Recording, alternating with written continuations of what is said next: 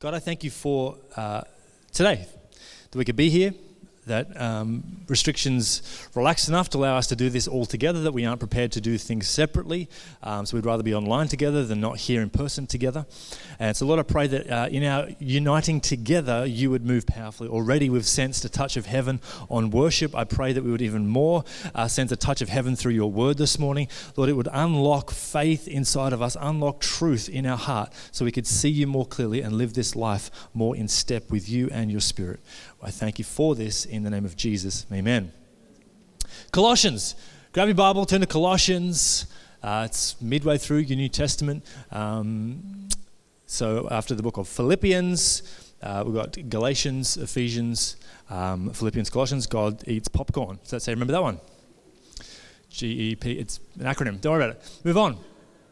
So I've decided to preach between now and Christmas, breaking down the book of Colossians. We're going to go through verse by verse. Don't worry, it's not as boring as it sounds. It's going to be amazing.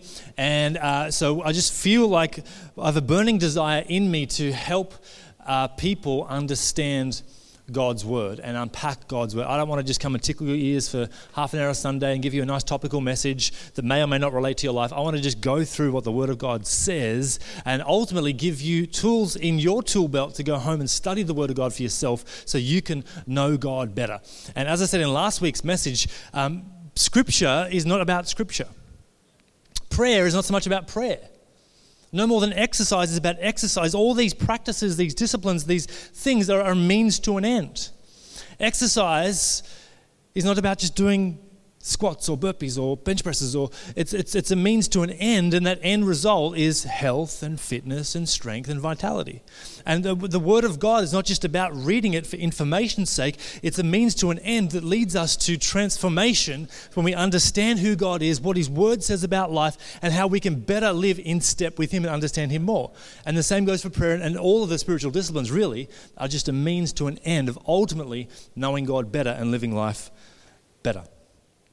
So, last week we started the book of Colossians, and I think it's important that we get a bit of an overview, a bit of historical context, that it's about AD 61 where Paul is writing this. And the reason I like context is it takes what, because oftentimes the Bible can become like a fairy tale, and we've become disconnected from these stories as if they're somehow fantasy. But when we bring a bit of context and history, we see that these things actually took place. These people are actually real. The Bible is actually historically accurate. So in AD 61 or 62, there's a bit of contention. The Apostle Paul wrote a letter to the church in Colossae. Okay, and this is the book of Colossians. And so at the time, Paul was imprisoned. He was in jail in Rome. And so sitting in his prison, writing this letter to encourage the church. Now, Paul was locked up many times for preaching the gospel. They were trying to shut him down, shut the gospel down. After all, they killed Jesus to try and get rid of him. But then these followers just went even more berserk, and the church started to spread. So Paul's writing to this church. After hearing that, there's a bit of false teaching getting in the church. And so we looked at this last week, what those false teaching things were. Basically, the church was starting to rely more on their tradition. They were worshipping angels. They were relying more on their own self-discipline of, if I can just do more, then I'll be okay. They would forget about the ultimate significance of Jesus and the magnitude of what it means to live as a follower of Christ and be resting in what He has already accomplished rather than trying to strive in our own strength. So Paul corrects this church and, hey guys, let's realign what the Christian faith is all about. And then the back end of Colossians, we'll start to see how he unpacks how we can live this life practically well that God has called us to live. So today we're going to jump into chapter 1 from verse 15. And what I plan to do today is a little bit of chiropractic for our theology. And I hate chiropractors. And if you're one here this morning, I love you.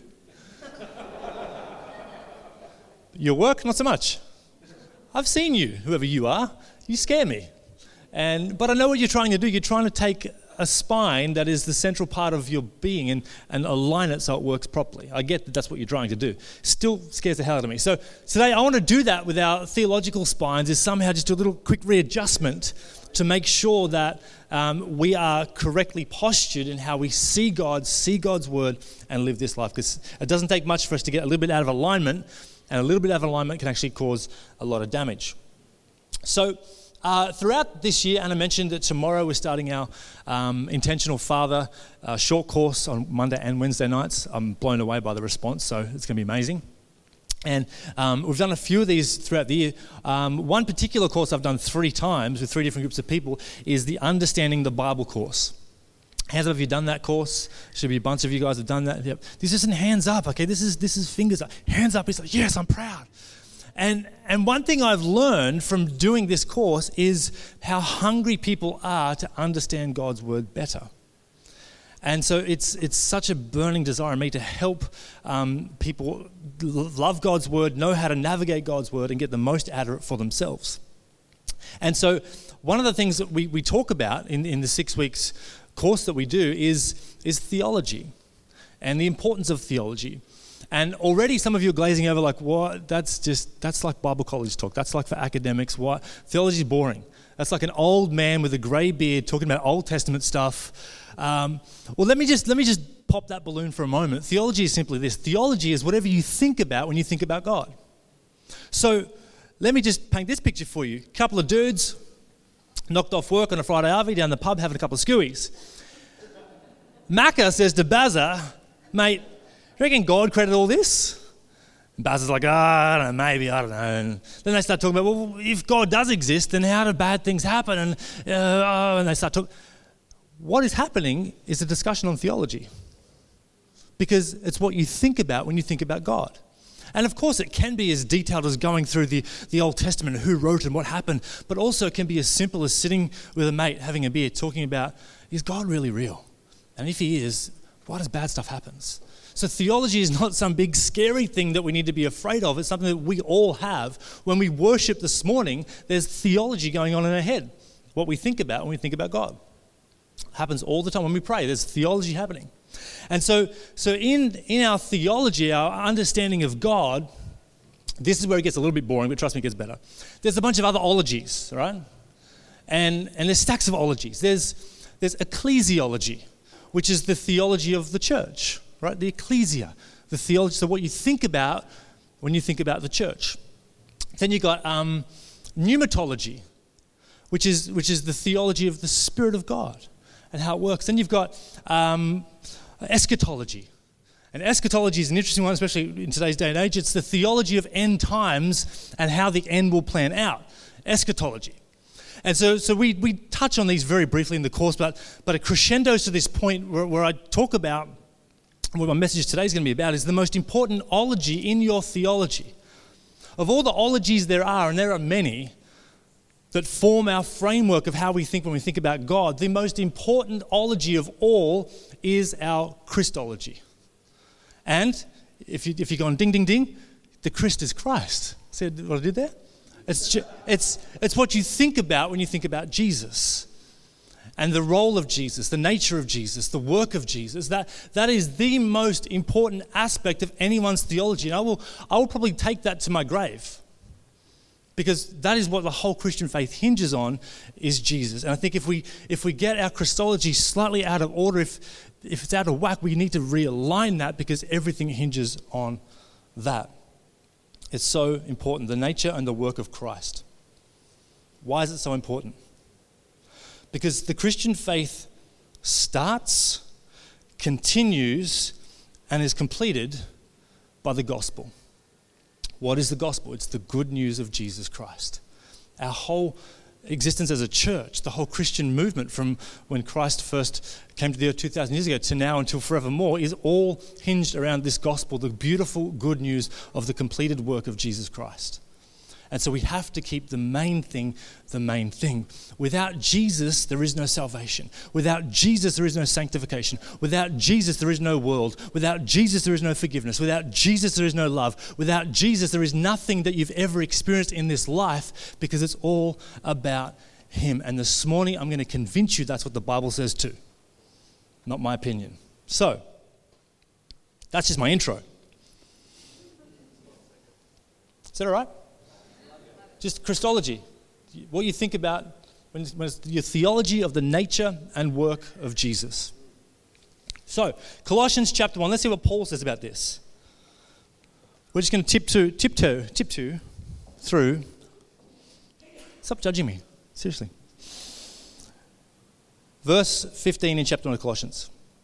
He is the image of the invisible God. So he's talking about Jesus.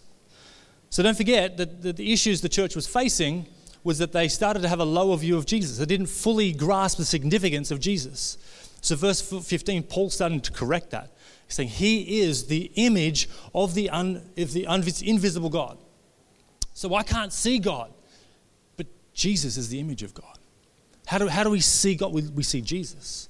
We read about Jesus. What did Jesus say? What did Jesus do? All of those things point to who God is. Yahweh, the God of the universe, Father God, is seen in Jesus. So yes, God in his essence may be invisible, but God through Jesus is absolutely crystal clear about who he is, what he's done, and what life is all about. And that's why we did a series on the Sermon on the Mount, looked at the standard, because it's God made flesh in this world to show us who God is like and what the kingdom of God how it is ordered and how it works. He is the firstborn of all creation. For by him all things were created, in heaven and on earth, visible and invisible, whether thrones or dominions or rulers or authorities. All things were created through him and for him. Now, this is where things get really cool. If you hold your finger there and jump to John chapter 1. All right? John chapter 1. It says this, in the beginning was the Word. Now, unless you got one of those fancy paraphrase Bibles that a little bit not translated properly, the word in your Bible should be capitalized, correct? In the beginning was the Word, capital W. Now, when you see in Bible a word like that capitalized, it implies divinity. It implies there's a touch of the Godhead on it. So we see here that there is this touch of divine on this word. In the beginning was the Word. There was this divine essence, this God-like presence was the Word in the very beginning. And the Word, this divine presence, this divine entity, was with God. Okay, cool. So in the beginning, because we read Genesis, we are in the beginning God created. So we get that. We've heard that before. So here, John is describing how things start. In the beginning was the Word, this divine entity, and it was with God. Oh, that's cool. But then he continues to say, and the Word was God. Now, hold on a minute. I can be with my wife, but I'm not my wife. How does that make sense? Well, because this is where the theology of the Trinity starts to come into play. This Word, this divine entity, was with God and was God all at the same time in the very beginning when the created order burst into place. Verse 3, all things were made through him. Through this Word, this capital W, this divine entity, all things were created through him, and without him not a thing was made that was made. In him was life, and that life was the light of man. The light shines in the darkness, and the darkness has not overcome it. Now, if you jump down to verse 14, it gives us pretty clear indication of who this or what this Word is, capital W. The Word what? Became flesh and dwelt amongst us. Clearly, we can see here with a little bit of interpretation skills and cross-referencing that this Word that was in the beginning with God and was God is actually Jesus, because this Word put on flesh and dwelt amongst us and displayed the light of heaven for all man to see. So Jesus is at the very beginning with God, and through him all things were created. So we jump back to Colossians chapter 1 verse 17. So we just got the established order that Jesus has created everything, okay? So it's all about him. And he is before all things, and in him all things hold together. So when we unite around Christ, we are held together. There is security, there is unity, there is togetherness. This church is not held together because we are people of the same nationality. That doesn't make any sense, because we've got multinational people here all over the world. It's not held together because we're from the same stage of life. We've got people who are newborn all the way through to the other side. This church isn't held together because we all share the same career path. We've got people here from all sorts of... The thing that unites us is Jesus. So in him, all things are held together. We are held together as the church. God's primary vehicle for saving humanity is held together because of his son, Jesus. It's actually really good if you go home and think. It's really good. It's really helpful. He is the head of the body, the church. But wherever the head tells it to go, it's going to go. So Jesus is, I'm not the senior pastor of this church. Jesus is the senior pastor of this church. At best, I'm like a general manager. Just to organize stuff while he's doing more cosmic things. He's the leader, he's the head, he's the standard, not me. And he's a great boss to work for. Can I just say that? Because I know he's listening today, and he's doing a great job. Love it. And we've got a performance review coming up, so I want to make sure I'm in his good books. So I'm sure you can understand. Oh dear. He's the beginning of the firstborn from the dead, that in everything he might be preeminent. Now, preeminent is not a word that we use very often. Preeminent is not a predominant word that we would use in 2021, but preeminent simply means this: surpassing all others. That Jesus created all things, in him all things are held together, that he might be preeminent in all things. He might surpass all things. I love the word preeminent. My wife is preeminent in her beauty. She surpasses all. Like, you can use that, gentlemen, that's fine. I like to think that my boy is preeminent in his basketball skills. Only time will tell, but sowing the seed of faith. That Jesus might be preeminent in everything. For in him all the fullness of God was pleased to dwell, and through him to reconcile himself to all things, whether on earth or in heaven, making peace by the blood of his cross. The brutal sacrifice that Jesus endured on the cross wasn't just a senseless act of violence. It actually made peace between God and man once and for all. And it's this weird and wonderful picture that surely something so horrific cannot be so good. But it actually is, because of what it did on a far greater scale than just the event itself. It brought all of humanity and God back together in God's original design and plan. And that is why Jesus is so flipping important. That is why Christology is the highest form of theology that the Christian needs to grasp. And you were once alienated and hostile in mind, doing evil deeds. He has now reconciled in the body of his death, in order to present you holy and blameless above reproach before him. If indeed you continue in the faith. So again, there's a bit of an onus on us. If we continue in the faith, then we are presented before God holy and blameless. That's what Jesus has done for us. When we are united in him, when he holds us together, when we put our faith in him, lay down our life for him, he presents us holy and blameless, something which we are not when we're born into this world. We are born into sin and darkness, but Jesus saves us, rescues us from that, and then in him presents us before God the Father holy and blameless, with an eternity that awaits us, which is paradise compared to what we're saying in this world today. It's actually good news. That's why it's the gospel. You are welcome. If indeed you continue in the faith, stable and steadfast, not shifting from the hope of the gospel. It's so important that we don't jump from this idea to that idea. Just stay steadfast in the hope of the gospel. Jesus is enough. The battle is the Lord's. We heard that this morning. Let's rest in him. His burden is easy. His yoke is light. Let's trust in the finished, not incomplete work of the cross, the finished work of the cross, and stay steadfast in that. From the hope of the gospel that you heard, which has been proclaimed in all creation under heaven, of which I, Paul, became a minister. So, the passage title here is the preeminence of Christ, surpassing all others. So I've got some questions I want to ask us. Not you, like you're somehow wrong and I'm perfect. No, I'm asking us these questions. Because I think these questions are vitally important, and this is where we're starting to have our spine realigned to how it should be, with Jesus at the center. And these questions, if answered and addressed well, will help us even more have good posture in the kingdom of God. Is Jesus preeminent in our theology?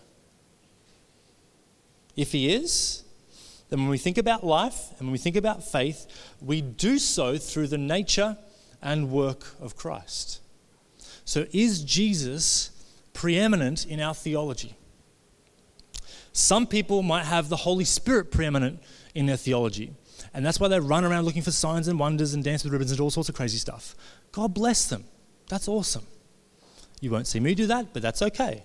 Some people have eschatology, the end times, and how it's all going to wrap up as their primary source of theology, and that's all they think about. It consumes them. But if Jesus is preeminent in our theology, then everything we think about the Holy Spirit, everything we think about end times comes through the nature and work of Christ. Because in him, all things are held together. So our theology, in my opinion, should have Jesus as preeminent in it. Is Jesus preeminent in our relationships? If so, our goal is to win the person, not the argument. If Jesus is preeminent in our relationship, whether it be our marriages, our friendships, our neighborhood, whatever it is, family, if Jesus is preeminent in those relationships, we will always seek to win the person rather than the argument. We will always pour grace and love and mercy out because we care more about the person than just being right ourselves. Because that's the model that Jesus displayed for us. He wants us to have reconciliation with one another. That doesn't mean we agree. That doesn't mean we united about those things that are peripheral, like we said for Rick said. We unite around what is central. But if Jesus is preeminent in our relationships, then reconciliation must be a priority for us. Is Jesus preeminent in our workplace or business? If he is, then we will behave in such a way where everybody sees us living with integrity. We will make decisions based with integrity, even at the detriment to ourselves. Because that's the right thing to do. If you're an employee, you won't waste your boss's time because that's dishonest. If you're an employer, you will look after your staff and you won't cook the books, you'll do the things correctly because that's the standard that Jesus has set for us. And if he's preeminent in our workplace and in our businesses, then it should show through how we act with integrity in those places and spaces as ambassadors for Christ. We're not an ambassador for Christ in the church, because we pretty much all believe the same thing anyway. We're an ambassador for Christ out there.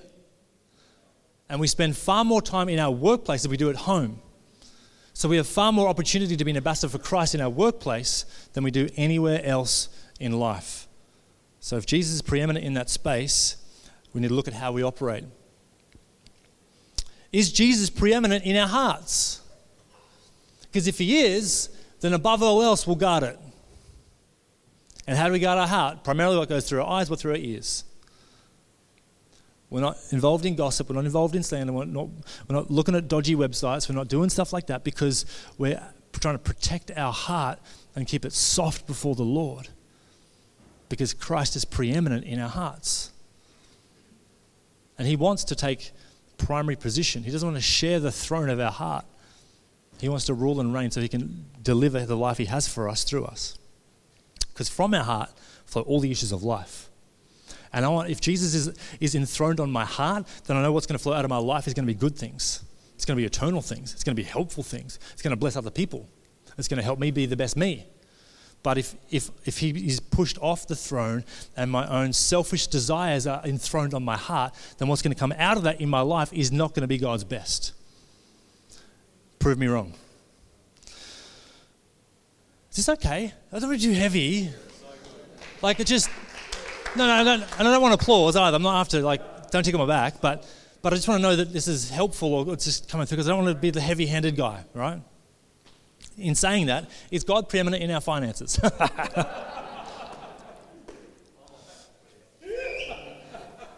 I gave you fair warning. Because if God is preeminent in our finances, then tithing is the starting point of our giving. And generosity flows from there. I don't talk about giving much. You probably noticed that. We've sort of pared back. In fact, I can't remember the last time I talked about giving. Does that mean I have less importance on it? No. Absolutely. I believe in tithing. I believe in giving. I believe we need to be good financial stewards of our money. The reason I don't want to, if I can be brutally honest, I know this is going to be recorded and held against me, but whatever.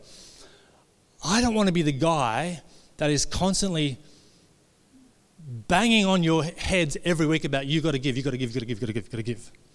I would rather be banging on your heads every week of let's do communion, remember what Jesus did for us every single week. Let's do communion. Let's remember Jesus. Let's do what Jesus has called us. Let's follow him. Because when we get Jesus as primary, then the tithing will sort itself out.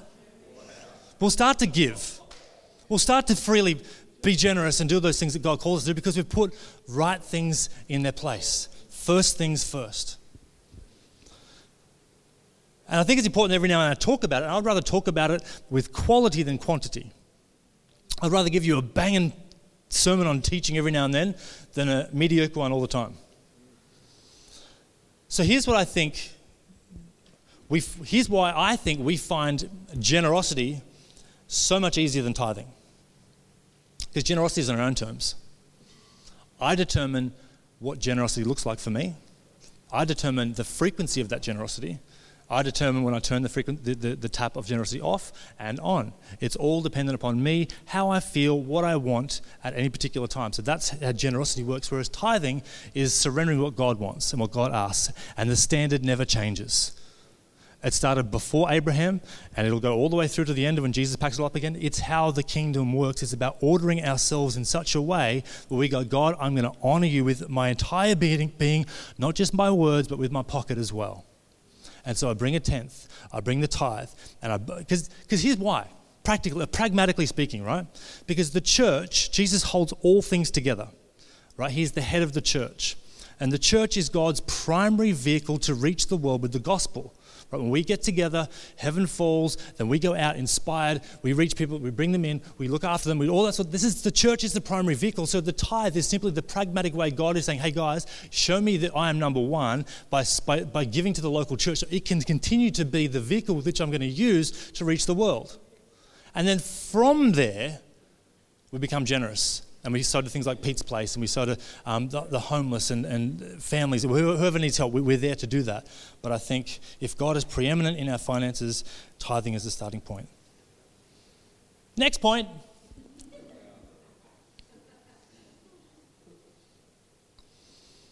Is Jesus preeminent over COVID and vaccinations? Have to go there, too topical not to.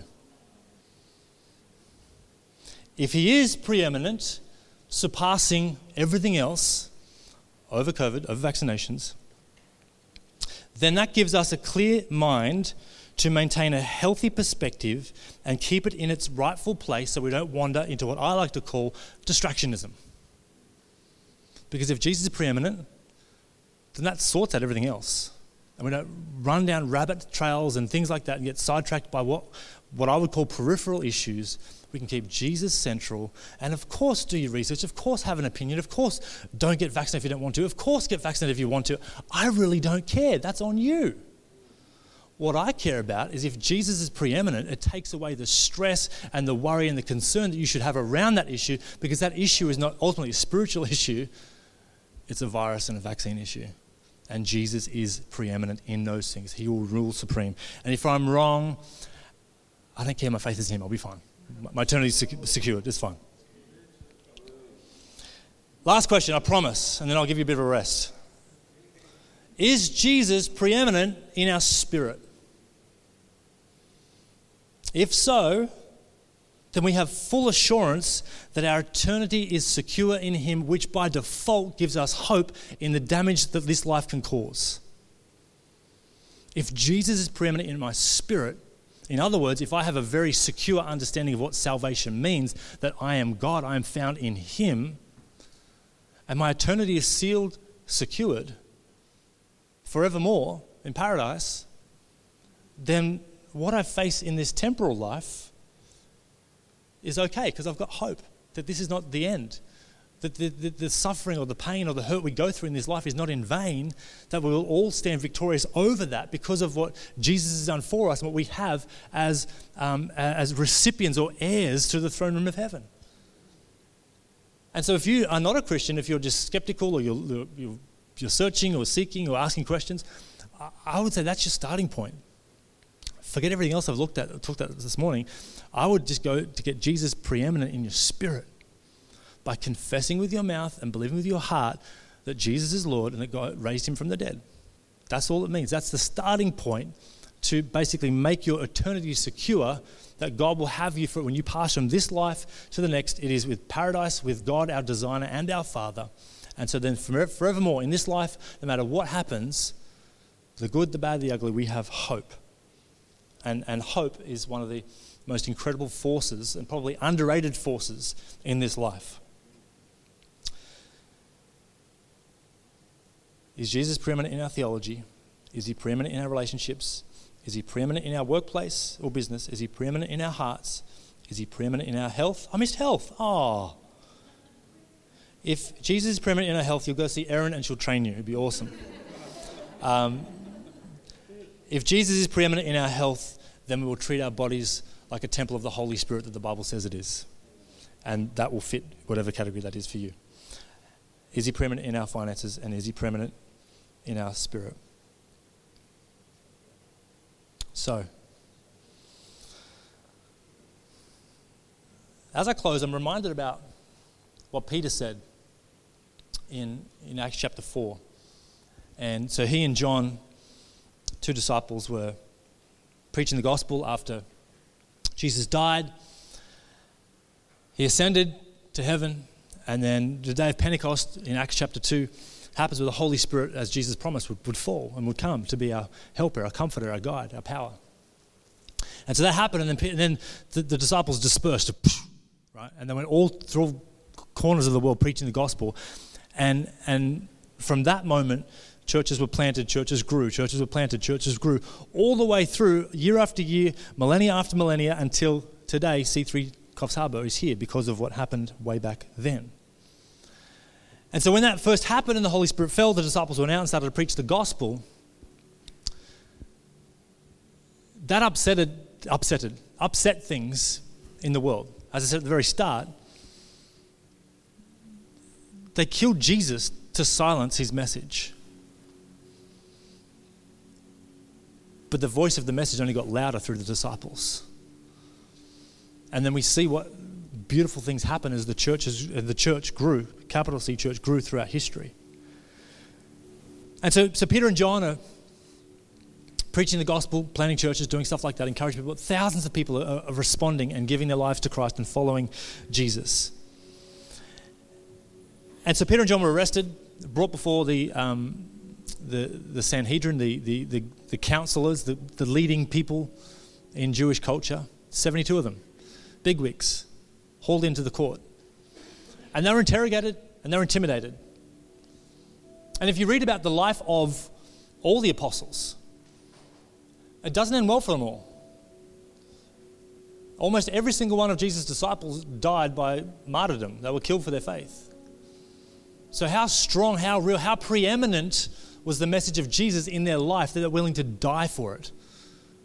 We struggle around tithing, or we struggle around health, or we struggle around other ologies in our theology. But these guys were willing to die for their Christology, the nature and work of Jesus.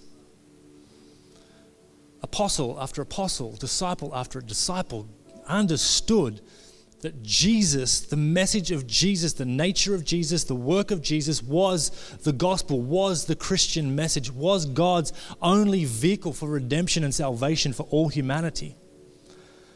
So Peter, John, brought in before the council, literally told, if you don't shut your mouth, you're gone. And I'm assuming there was like a thumb across the throat sort of gesture. They definitely threatened them with prison.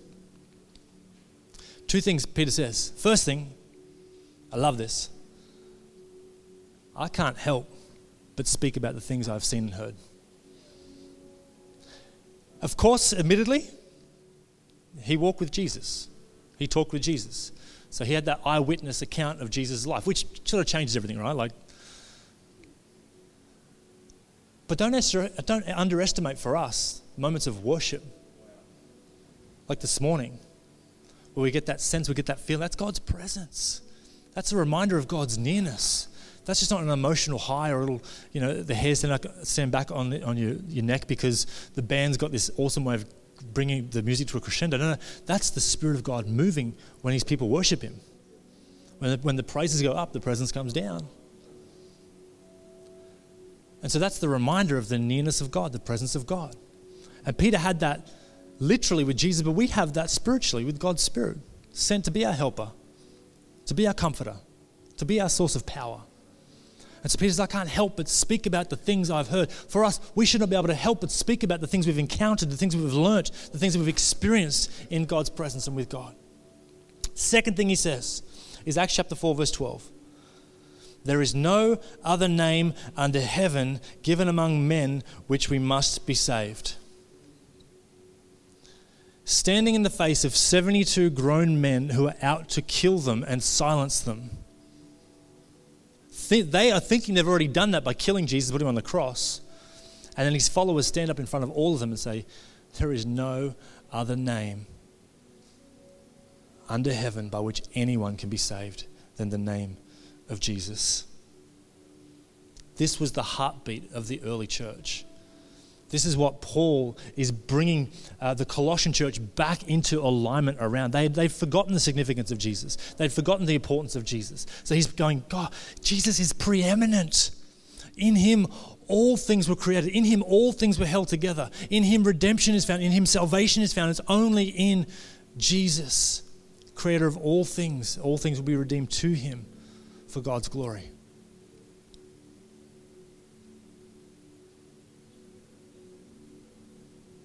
That's why he's the Alpha and Omega. He's the beginning. He's the end. Jesus is everything. And Jesus, it's not a fairy tale. He actually lived. Like Julius Caesar lived. Like Emperor Nero lived. Jesus lived. Don't take the Bible's word for it. Search history. And I've seen too many lives changed over 2,000 years because of this man Jesus. I've seen and heard of too many miracles happen for me not to believe. And I can't help but talk about what I've seen and what I've heard that Jesus has done through millions, possibly billions of lives in the last 2,000 years. So what we're going to do now is we're going to just look at time. We've been here for an hour. This is great.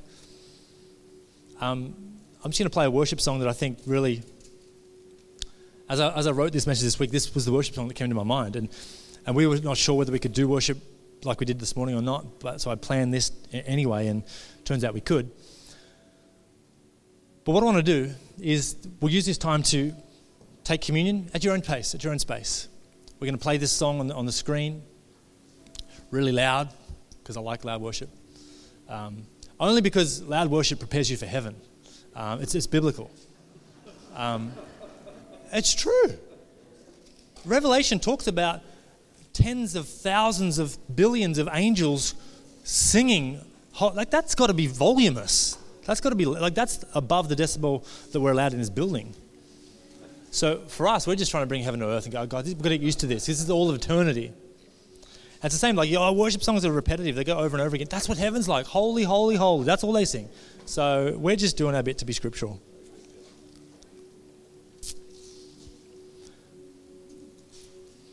So I want us to sit in the theology of this song, as in what we think about when we think about God. I want us to ultimately think about a Christology, the work and nature of Jesus. And then as we take communion, I want us to do a stock take of our own heart, our own life, and Jesus' preeminence in it. Does he surpass all others in our theology, our relationships, our workplace, our hearts, our health, our finances, the whole COVID situation, and our spirit? Think about all those areas. Think about Christ. Think about his preeminence and what would change if you were to make him number one rather than number 4, 5, or whatever he is. All right, so let's do that, and then take the communion at your own space and place. Thanks, Pete. So good. Father, I just thank you for sending your son, Jesus. And Jesus, I thank you for being obedient, even to the point of death, so that we, even 2,000 years later, who put our trust and hope in you, can have life. We can have eternity secured. We can have the comfort of your presence and your spirit with us every single day. We have the unity of the church, the body of believers, to encourage and help and serve one another as your example of how your kingdom works. God, we want to make a decision today that you are preeminent, that you will be preeminent. We put you in a place that surpasses all others in our heart, in our mind, in our life.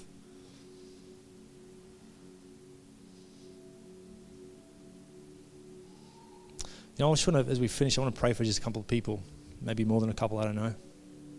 Just while every eye is closed, we're in a state of reflection and thinking. I want to be so bold as to ask you to be so bold, because I want to pray for you, wherever you are. If there's one of those areas we looked at this morning, one of those 8 questions we asked about, is Jesus preeminent in those things? I'm not going to go specifically because I'm not going to embarrass anybody. This is the last thing God wants to do is bring shame, but God wants to bring freedom. And I kind of feel like sometimes you just need to make a faith step and just go, you know what? I'm going to stand and own this decision I need to make. And so I guess what I'm asking is if there's any one of these areas this morning that you were like, and maybe it was more than one, maybe it was like 3 or 4, I don't know. Maybe like me, it's all 8, who knows? But you just felt God say, you know what, you need to up the ante. You need to put Jesus preeminent in that area or in those areas. I wonder if you'd be so bold as to stand up where you are so I can pray for you. That's all I'm asking, just to stand to your feet so I can pray for you. And I tell you, it starts, like I said, it starts with Jesus being preeminent in our spirit, by putting our faith and our trust in him, becoming a Christian, confessing with our mouth, believing with our heart that Jesus is Lord. That's the gateway to the life that God has for you.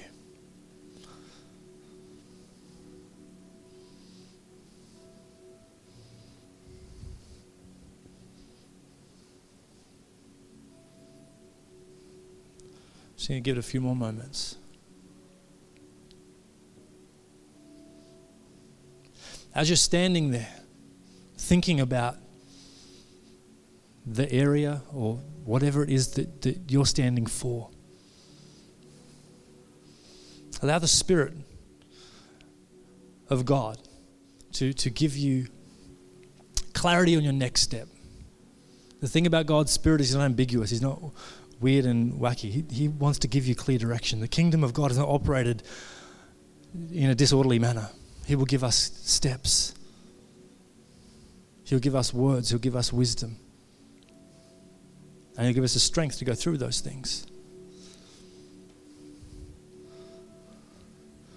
For example, if you've stood up because you want Jesus to be preeminent in your health and to treat your body more like a temple of the Holy Spirit, then ask the Spirit what the next step for you might be. And he might say, stop eating that chocolate at night time. He might say, get up half an hour early and just go for a walk around the block.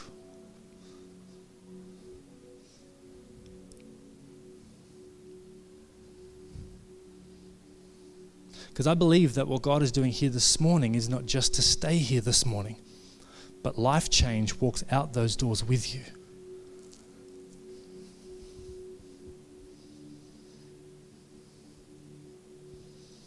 Father, I thank you this morning for what you're doing in the lives of all of us here today.